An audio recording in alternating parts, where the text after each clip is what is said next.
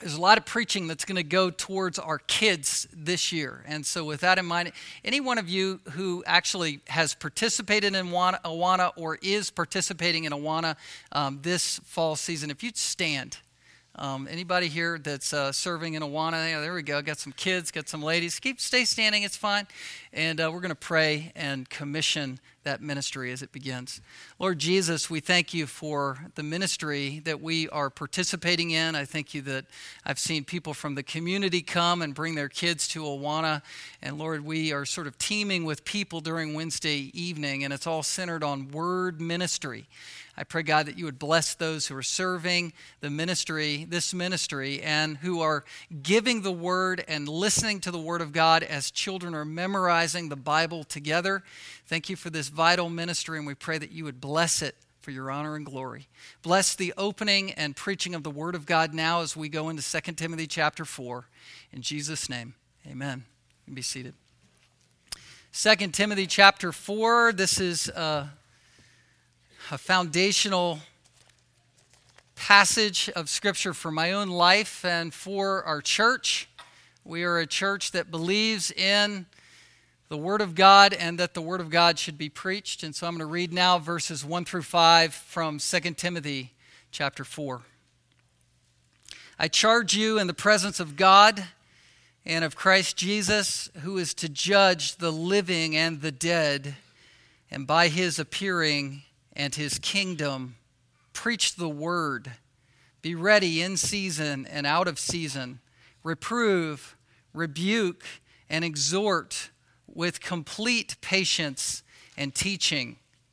For a time is coming when people will not endure sound teaching, but having itching ears, they will accumulate for themselves teachers to suit their own passions, and will turn away from listening to the truth and wander off into myths. As for you, always be sober-minded, endure suffering, do the work of an evangelist, fulfill your ministry. Preaching. What comes to mind when you hear that word? Preaching. Preaching the Word of God, or the command, preach the Word of God. What comes to mind? Is it the idea that this is something that is passé and for a bygone decade or a past generation? Are we beyond preaching as a church? Today in our culture, and I would just dare say even in my own home at the Kratz Foundation down the street, there's a lot of media that goes on. A lot of backlit screens are in the hands of my children these days. We have a flat screen TV downstairs and upstairs. We have a TV even in our SUV where there's a lot of media that's inundating my kids' lives and hearts and my own soul and our family. And we're all people who are media rich right now. For the better or for the worse, we are having a lot of sound bites inundate our souls through the eye gate, through the ear gate. We're seeing, hearing, and feeling a lot of information, concepts, and ways to think through the media.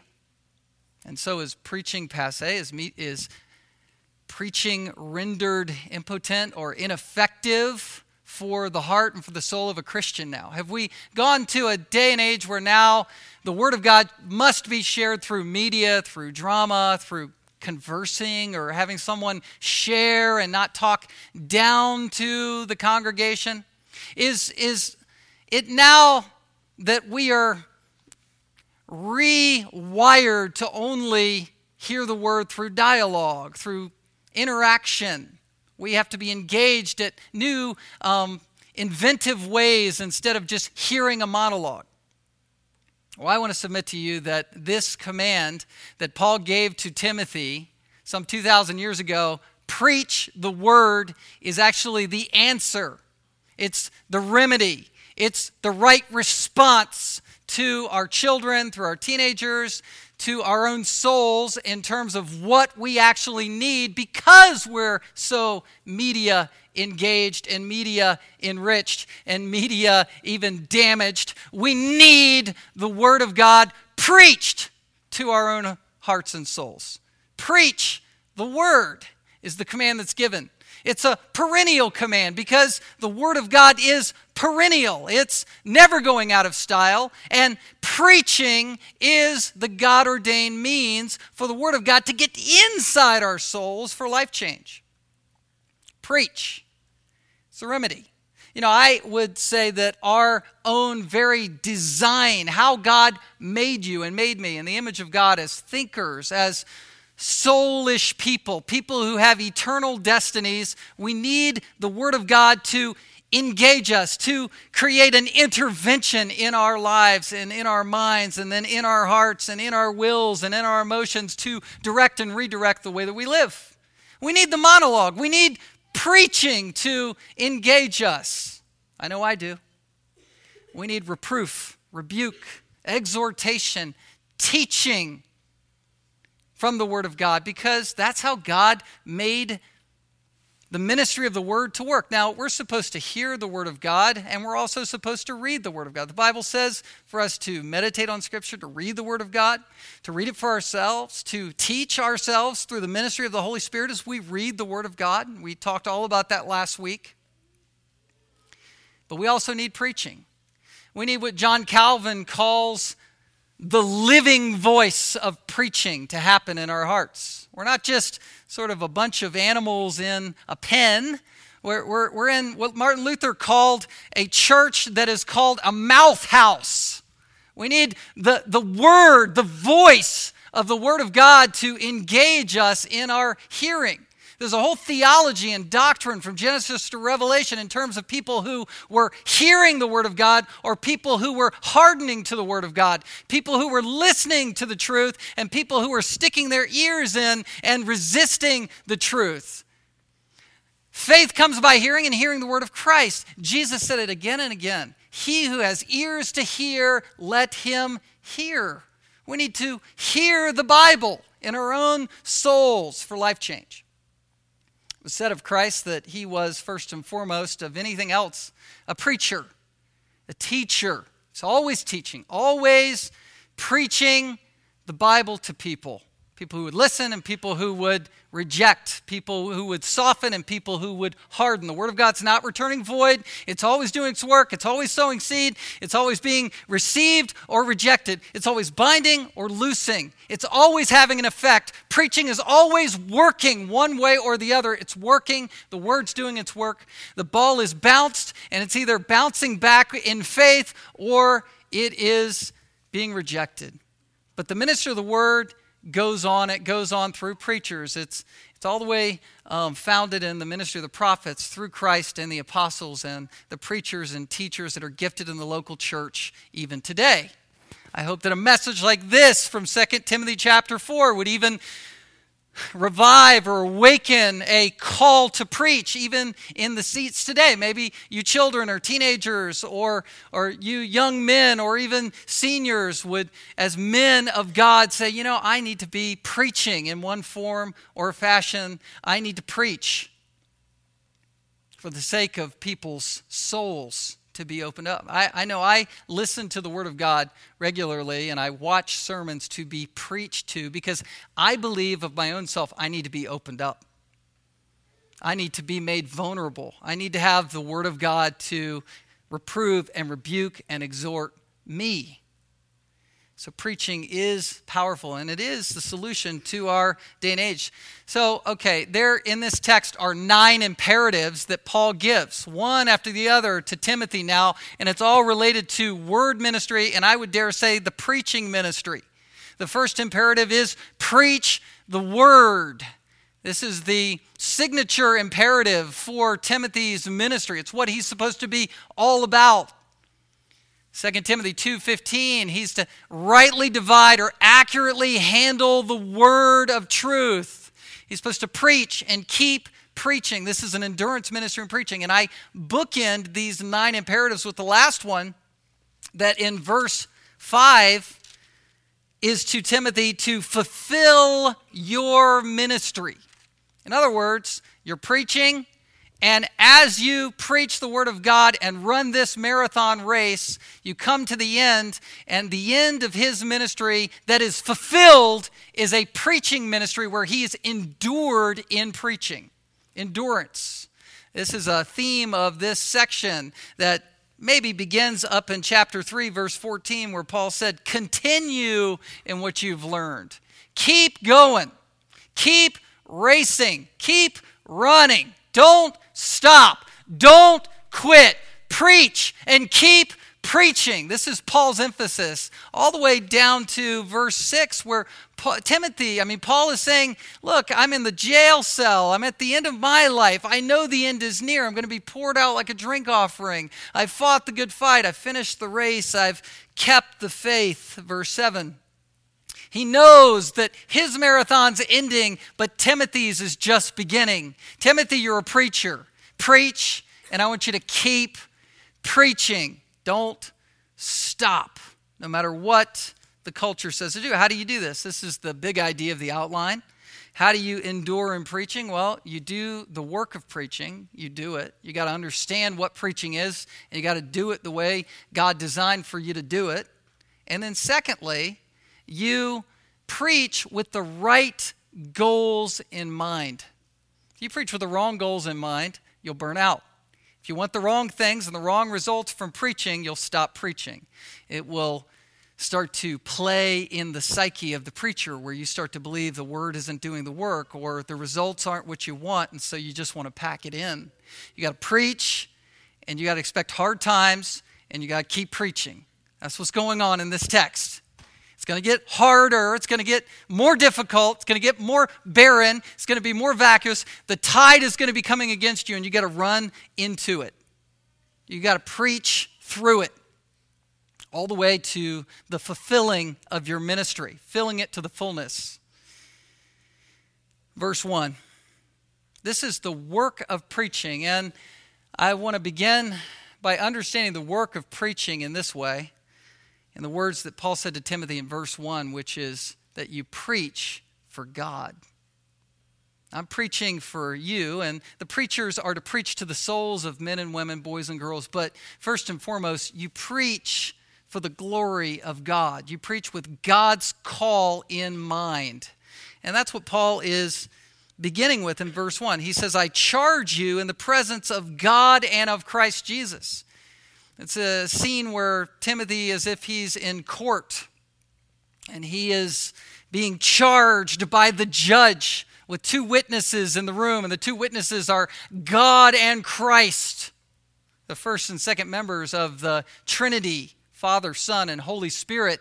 They are there, and Jesus Christ is at the forefront here as the living judge. The glorified Christ is in view here, where Timothy would be reading, unscrolling the words given to him by Paul, reading these words, and transparently seeing the eyes of Christ, the gaze of Christ looking into his soul as he feels the charge of God on his life to do this work. That's the level of accountability we got going on here. That's the level of transparency that's happening here. You preach for God. You preach as to God for his accountability, for his glory. This is what Kent Hughes called a charge, a high voltage charge in ministry. It's exciting, and it scares you to death at the same time. It's exhilarating. You can't help but do it. You want to do it. You want to take the command. You want to take the commission. And yet the fear and dread of God is in your soul as you take up the book to preach it. It's high voltage stuff, high energy. There's the charge is high accountability. It's from the word martyria, where we get the word witness. That charge word is the idea of two high, the highest witnesses giving the accountability of the teacher, the preacher. James 3:1, let not many of you become teachers of the word of God, because there's a stricter judgment. There's an accountability. Hebrews 13:17 says that you are under as a preacher. You're giving an account for people's souls. And if you'll notice the credentials of Christ here in verse 1 quickly, who, this is Christ, is to judge the living and the dead, and by his appearing in his kingdom. What's the idea here? The idea here is that preaching is the function of turning the tide in terms of people's eternal destinies with God in Christ, who's going to come back and judge people's souls in terms of whether or not they believed in Christ or did not. Revelation 19, it pictures Christ coming back on a horse with a two-edged sword, slaying enemies. He's also pictured as coming back, rapturing the church, meeting them in the air, bringing them into the kingdom. That's the language that Paul's using here. It's Jesus is coming back, and he's coming back to judge the living and the dead. Those who are alive at the time of this writing, those who are alive now as Christians, and those who have already gone already, there is a judgment that's coming. There's the Bema Seat judgment for Christians. There's a great white throne judgment where Revelation 20 talks about Christ judging people according to their deeds. And you're either written in the Lamb's book of life or you're not. That's the judgment scene that Paul is portraying here. It's very severe. It's very graphic. It's very, very sobering when you think in terms of the foolishness of preaching, the ministry of the Word of God, and how people's eternity is met in terms of the function of preaching, receiving the Word of God or rejecting the Word of God. That's the accountability of what Paul is setting the table for. I remember being a 16-year-old, and I sort of was reckless as an unbeliever, and my parents gave me the privilege of using the white Mustang that had just been bought in 1987, and so I'm driving this thing out of sort of a back neighborhood parking area for our high school kids, and 16, under my first 90 days of having a license, and just full of wisdom at that age, and had a bunch of boys jammed in the back seat who said, "Hey, how fast will this thing go, man? Punch it!" And so, I wanted to show them how fast it would go, right? So I cranked down the road, and 1 block later, the cops waiting for me, and sirens go, and a few days later, I find myself embarrassed standing next to my father in court. As I stood there, and the judge spoke to me, and there were other students around. I'll never forget it. I mean, the black robe began to fill the room. The bench rose above, and my throat tightened as the judge said, "Do you have anything to say for yourself?" And I just sort of squawked and squeaked through some sort of explanation for what I had done. And it didn't matter what happened to me. I mean, they actually kind of lessened the penalty because my dad was restricting me heavily and expressing that to the judge. But the message was received. This was serious, and there was authority behind what the judge was saying to me in that moment. I was affected, and Timothy is affected in this. I don't know if Timothy was timid. People talk about Timothy. It's sort of a play on words. He's timid. He's not been given a spirit of fear, but power. Stir up the gift within you. I don't know what's going on in Timothy's soul, but preaching is not personality-based. It's not whether you are regularly a bold person or not. Preaching is something that you do out of the earnestness of your calling and your gift to do it. So you just do it, and you keep doing it, and trust God for the results. Preach the word. Why do you preach? Well, you don't preach for money. You don't preach for fame. You don't preach for glory.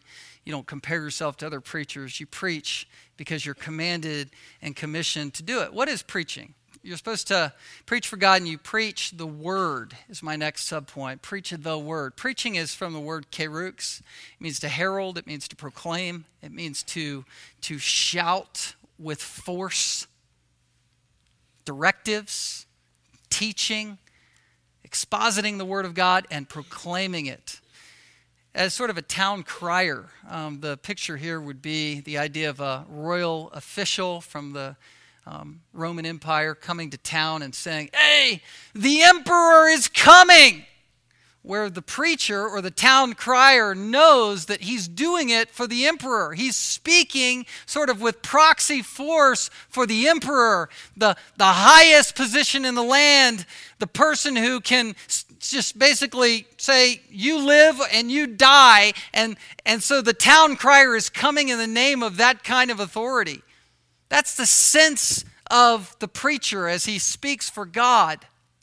You're not concerned with what people think. You're not concerned with how you're being perceived. You're not concerned with what's happening as much as just functionally declaring the truth to people, as a town crier, as a herald. I'm known around my house as sort of a preaching dad. I preach a lot and will say things in a monologue to my kids. And sometimes I'm told to use an inside voice because I just sort of preach directives and ideas and concepts. Sometimes I do it and it's very appropriate. It's for the safety of my kids where, things can happen where they could go into harm's way and I shout for them to be rescued and helped.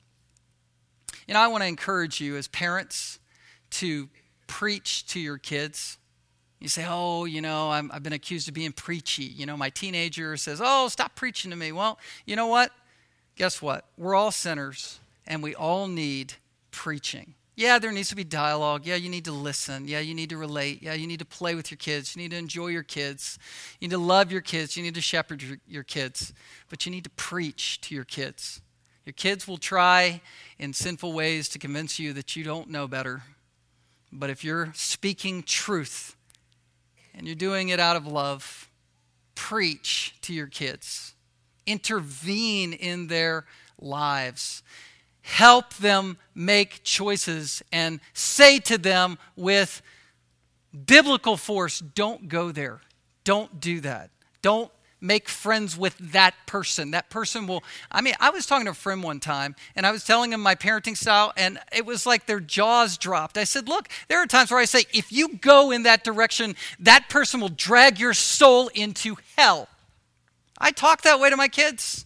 Look, if you go that way, you are damaging your own heart. I do that. And I'm telling you as parents, that is a priority in your life to warn, to reprove, to rebuke, to exhort, to lovingly come alongside with the Word of God with great patience and instruction. It's the whole gamut. It's important to do that work. Preach the Word. What's the content of our preaching? It's the Word. We're to handle it accurately. I am to teach the Word of God to you, explain it, put it in its historical context. I look at the original languages. I try to clarify the truth, but I don't leave it at that. I also reprove with it, rebuke and exhort. But it's always the Word of God. There's a lot of things that people will preach other than the Bible. Have you noticed that? There's a lot of stories out there, a lot of inspirational moments, a lot of business strategies, a lot of pop psychology, a lot of stuff that fills people's time. But what's worth your time is the Word. You need the Word of God. We talked about that last week. The seed of the Word of God that germinates in people's souls to save them. The Word of God which keeps people on the path for righteousness. We preach the Word of God. And then thirdly, you preach always. You preach for God, you preach the Word, and you preach always. And I find this in verse 2. Be ready in season and out of season. It's a play on words. Be ready when it's timely and untimely. Be instant. Be ready to stand. Be ready to jump up there and preach. I don't know. Honestly, I've been preaching since I was 19 when I first was given an opportunity to preach to a youth group on a Wednesday night basis, regular basis during a summer, all the way till now I'm 41. Been preaching that long. I don't remember a time when someone says, will you come and preach for me, that I ever said no. I just don't remember. I could have said no. I know there have been times when there have been a group setting where someone else could do it and I could have done it, but I don't typically beg off in preaching. I enjoy preaching, whether it's in season or out of season, whether you're playing your sport at home or you're playing away, whether it feels right or doesn't feel right. I like to preach the Bible. I do. It's a calling. It's a charge that I have felt, and for some reason I'm convinced I'm supposed to do it, and so I preach. And you want to be preached to by people who are men of the book, who preach the Word and preach always. Preach consistently. What are you supposed to preach?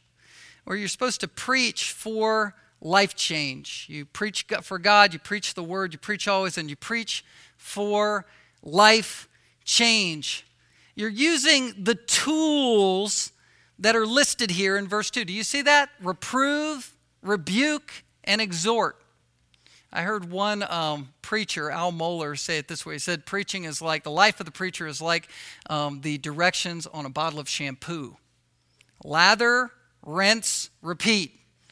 Lather, rinse, repeat. You get up and you reprove, rebuke, and exhort. Reprove, rebuke, and exhort. You just do it. And the Word of God, like tools in the hands of the Holy Spirit, goes into a heart and opens a person up and redirects thinking. That's reproof. Reproving. It starts in the mind. It's where you're thinking one way and you're sort of drawn away with some sort of lie from Satan, some sort of whisper from the world. And then the Word says, no, you got to think this way. And then rebuke goes from the mind to the heart or the actions. It's an intervention that happens with the Word of God, where you're going along one path and it's like, no, you need to be stopped right there, and there needs to be a redirection in how you live. That's a rebuke. You say, well, rebuke sounds harsh. Guess what?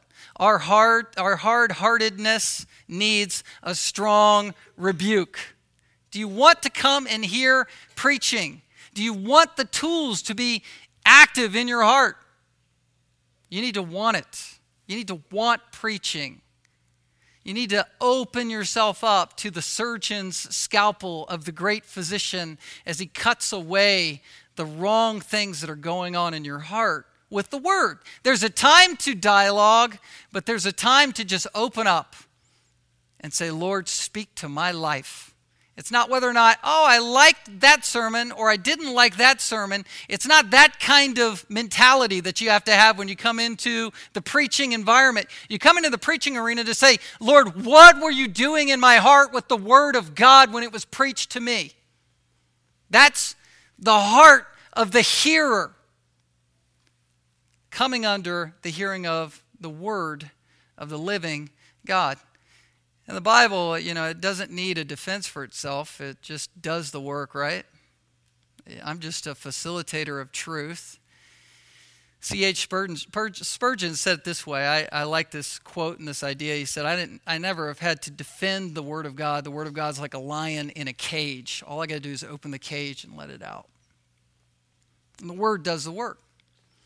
Well, there's a third tool that's presented here in verse 2. It's sort of the other side of the equation in preaching. You're reproving, correcting people's thinking. You're rebuking. You're intervening in a person's lifestyle, calling them back to holiness. And then you're exhorting. This is parakaleo. It's the same word that's used for the Comforter or the Holy Spirit. It's where you come with the Word of God alongside someone, where you're shepherding a person's heart, where a person is sitting needing a promise from God's Word to be given to them, needing to hang on to something, someone who's hopeless, someone who's hurting, someone who's faint-hearted, who needs to be built up. The Bible edifies. Its foundation stones that are laid to create the edifice of your own soul. Edification or encouragement comes through exhortation in the Word of God.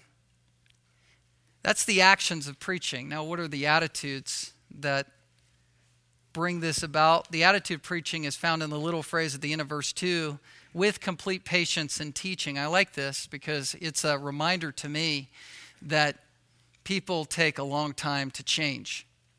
Something we talk about as a staff. We've talked about this. Listen, life change takes a long time. It takes a long time in my own life. It takes a long time in your life. It takes a long time in your spouse's life. It takes a long time in your children's life. And you just minister the Word of God, and you come under the ministry of the Word of God, and over a long period of time, hearing the Word of God, the trajectory is reset towards Christ-likeness. And it's through the ministry of the Word. That was my experience as a teenager. I was raised in a Christian home. I was under the preaching of the Word of God in several different arenas. Youth pastors, Sunday school teachers, preachers. Heard it a lot growing up. And it took the chipping away of the preaching ministry in my own soul to finally break through and for light to be shed in my heart where I was saved. My Sunday school teacher, who was this lay teacher, preached the gospel as a man possessed. He would literally at points, and I kid you not, he was this sort of short, stocky guy who was filled with energy. He literally would jump up on the tables and walk along and shout at us the gospel.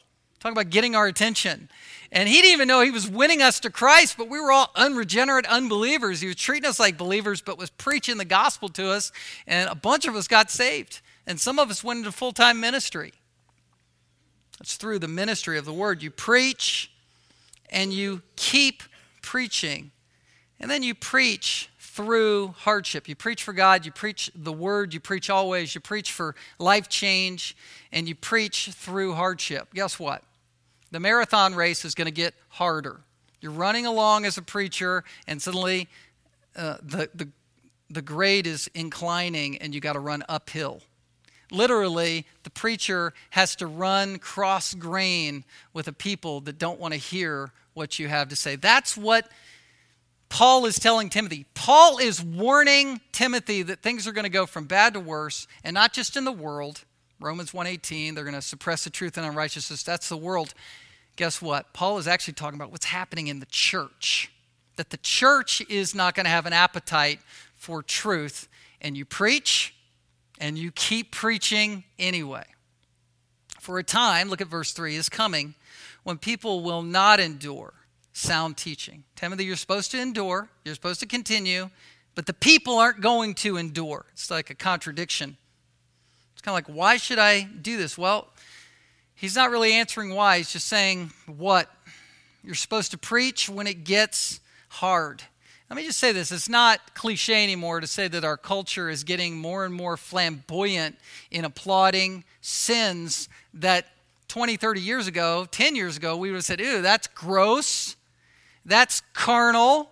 That's countercultural even to our culture. Now our culture is educating the culture to say, listen, it's not only normal for sin to be that flamboyant and out there, but it's wrong for you to judge or condemn that sin. You're the oddball for thinking that that's odd for sin to be flamboyantly on display through the media. People aren't going to endure sound doctrine, not just in the world, but in the church. What's sound doctrine? It's healthy teaching that's safe. Sound teaching. Teaching that'll keep you safe. People aren't going to endure it. But look at this. Have itching ears. They will accumulate for themselves teachers to suit their own passions. Itching ears, it's the picture of a scratch, an itch that needs to be scratched.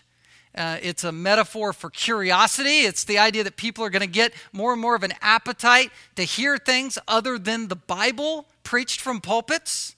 You hear about full arenas, stadiums being filled with thousands upon thousands of people to hear things that aren't the Bible or are Bible-esque, but they're skirting the main issues and core issues of the gospel: faith, repentance, Christ alone.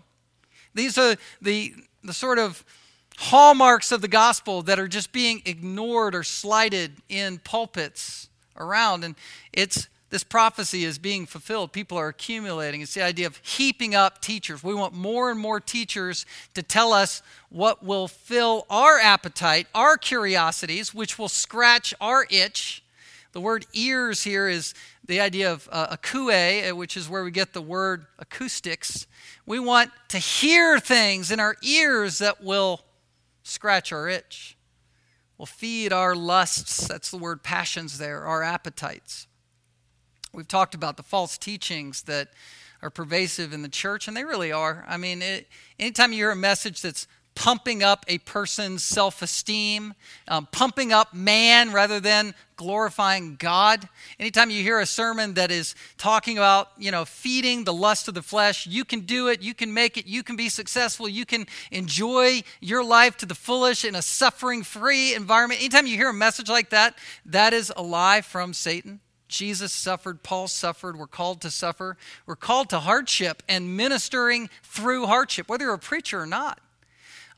Money is something that's dangled out. The more money you have, the more happier you'll be. Sensuality is dangled out, in terms of lies, things that you have, and this sort of entitlement mindset, boastful pride of life. Anytime religion is preached in terms of you can control your life, you can control your spouse, you can do 1, 2, 3 steps and you can improve yourself religiously. Those are lies. Those are anti-Christ and anti-gospel messages, even though they're subtly given. But people, look, verse 4, will turn away from listening to the truth. They'll substitute the truth with false teaching, even subtle false teaching. Turn away. Epistrepho, it's the same word that's used for repenting, where an unbeliever's moving away from God and they do a 180 and come back to God. That same idea is found in this word. In reverse, though, they're in the church and they were listening to truth and they do a 180 away from the truth towards the world, towards lies. And it gets even more graphic here, where they turn away from listening to truth, same word, that acoustic word, that hearing of truth, and wander off into myths. The word wander off here is a graphic idea of you've turned, and now it's like a bone in a socket that's turning and twisting and loosing itself out of joint. You ever see somebody go that direction where they turned away from truth and then they wandered away from the Word of God, where it's a graphic twisting away from hearing truth. They wander off into myths, the lies, the false teaching that is given that people replace for the truth. Look at verse 5. We're talking about preaching in a hardship environment like this. What is the goal of preaching? Let me tell you this. If I don't have clearly in my mind the true goal of preaching or the goals of preaching in my gaze as a target for why I'm doing what I do, I would get very discouraged. It's sort of very hard to preach in environments where you're telling people things they don't want to hear, where you're telling people that they're sinners, you're telling people from God's word that, they need to change. That's a hard thing to do if you have the wrong goals in mind. If you're trying to build a crowd with a hard message, that's a hard thing to live through. You got to have the right goals and the right ideas in mind as you preach. And I want to talk through these goals. Look at this, verse 5. The phrase, "as for you," it just points to the fact that Timothy is singled out as a person who's supposed to be different or swim upstream in a church culture that's wanting to go the other way. You got to run in the opposite direction. You got to be the person who stays sane in an insane environment. As for you, always be sober-minded. Always be sane. Timothy, you need to be the pilot at the controls of an airplane where your crew and your passengers are going crazy because the plane's going down. And you stay sober at the wheel. Sober at the stick. Steady as she goes. The preacher has to stay sane, sober-minded, not drunk with the world, but sober. And you are to endure suffering. This is the goal of preaching. You're to do it. You're to preach and preach the word and preach through hardship. And you're to stay sane while you do it, sober-minded, even-keeled at the stick. And then you are to literally endure suffering. Endure evil is what the word literally is saying here. It's kakion, evil. Endure evil. When people speak ill against you, you're patient when wronged you. You suffer through evil. And you do the work of an evangelist.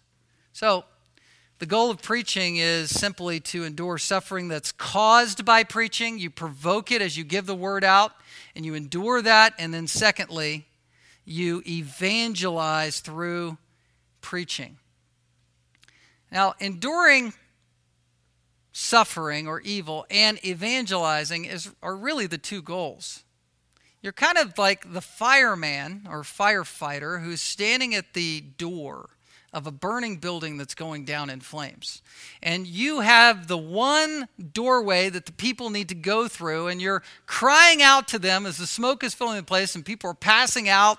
You're having to lift some people up and guide them down the doorway, and you're calling out to the crowd saying, listen, this is the doorway. This is the way out. This is the way of escape. Take this doorway. Don't stay there. Don't be filled with smoke and ignore what I'm saying. Don't try a different way out. You're going to burn up in flames. Go this way. And some people will go with you and some people will flat reject you, but you have to be the faithful person calling people in the right direction and doing the work of an evangelist, soul winning. Timothy's whole life and ministry was to be a soul winner. I was told when I came up to Alaska, win souls to Christ. Go there to win people to Christ. And this isn't a context where Timothy is called to do street preaching, though that's good to do, or missionary work. Timothy is called to evangelize people inside the church. I was raised in the church and saved in the church. Some of you need Christ. You need to believe and repent for the first time and say, Christ, you are my all in all. The work of an evangelist, Stephen and Philip were evangelists who were gifted evangelists. Ephesians chapter 4 talks about the gift of evangelism, but all of us are to do the work of evangelism with the Word of God. And I just want to apply this to you. Listen, not all of you are called to be preachers. Maybe some of you are called to be preachers. But all of us are to have a ministry with the Word of God. And the effects and the tools that are given to us with the Word of God are the same. And we are to reprove and rebuke and exhort people with great patience and teaching. We're to start the Word ministry and endure through hardship in the Word ministry all the way to the end, where we, verse 5, fulfill our ministry or fill it to the fullest. It's the same word, plurao, used in Ephesians chapter 5, verse 19.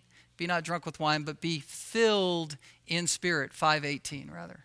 And 3:19 of Ephesians is to have the fullness of God in your life, to be filled with the fullness of God, plurao. It's the same idea here. The fullest extent of your ministry is fulfilled as you endure through hardship and as you evangelize the lost, as you preach and you keep preaching all the way to the finish line. Look at the context of a marathon race is found in the words that Paul speaks of himself. Immediately following verse 5, he says, I'm already being poured out as a drink offering. I'm going to die. The time of my departure has come. I have fought the good fight. I have finished the race. I have kept the faith. Henceforth, there's a crown of righteousness that's laid up for me, that the Lord, as the righteous judge, will award to me on that day. And not only to me, but also to all who have loved his appearing. We're all called to run the marathon race. And Paul's saying, Timothy, run this race and run it all the way to the finish line. Do you want to run the race? Sign up. Begin preaching the word or teaching the word or using the word in word ministry. Start and then keep doing it. Now, let me say this. Be a hearer of the word of God. A hearer who becomes a doer. Open yourself up to the Word of God as it's preached, because God will change your life through the ministry of the Word. You know, I heard through Facebook and just some interactions yesterday that a mentor of mine who was near and dear to my heart died and went to be with the Lord. He was 82 years old. He had a life teaching ministry and preaching ministry of 40 years. Teaching preachers how to preach the word. And I think it's by no mistake that I was landing on this text to preach for Sunday and hearing about a mentor named Paul. His name was Paul Fink. Paul, who loved Paul. He loved the Apostle Paul. He taught me in 5 different classes through my time at Liberty University, ages 18, 19 through 21, 22. That segment of my life was when Paul Fink commissioned me and taught me to study the Bible, to preach it. It was ingrained in me that this is what I was supposed to do through this man's ministry. And so I sort of feel the charge and the passion to preach and keep preaching. And I'm always going to preach and always unequivocally preach the Word of God because the Bible tells me to. That's what you need to want and to journey in. Preaching the Word of God is a ministry that should be valuable to you. Not just because I do it, but anybody who does it, any man called to open God's word and herald the truth, that's a significant ministry in your life and in your children's lives. Let's take up this mantle and follow this path, preaching and hearing preaching. Let's pray. Father, we thank you for time in your word. We thank you for the enduring ministry of the word of God. God, the word of God is perennial, and it's effective and powerful and lively to our own souls. And I pray, God, that we would be hearers of the truth. We thank you for our time in communion now where we can fellowship around the table, the Lord's table. Lord, let us now recapture in our souls afresh the gospel as we participate with the elements of communion. In Jesus' name, amen. Well, I invite the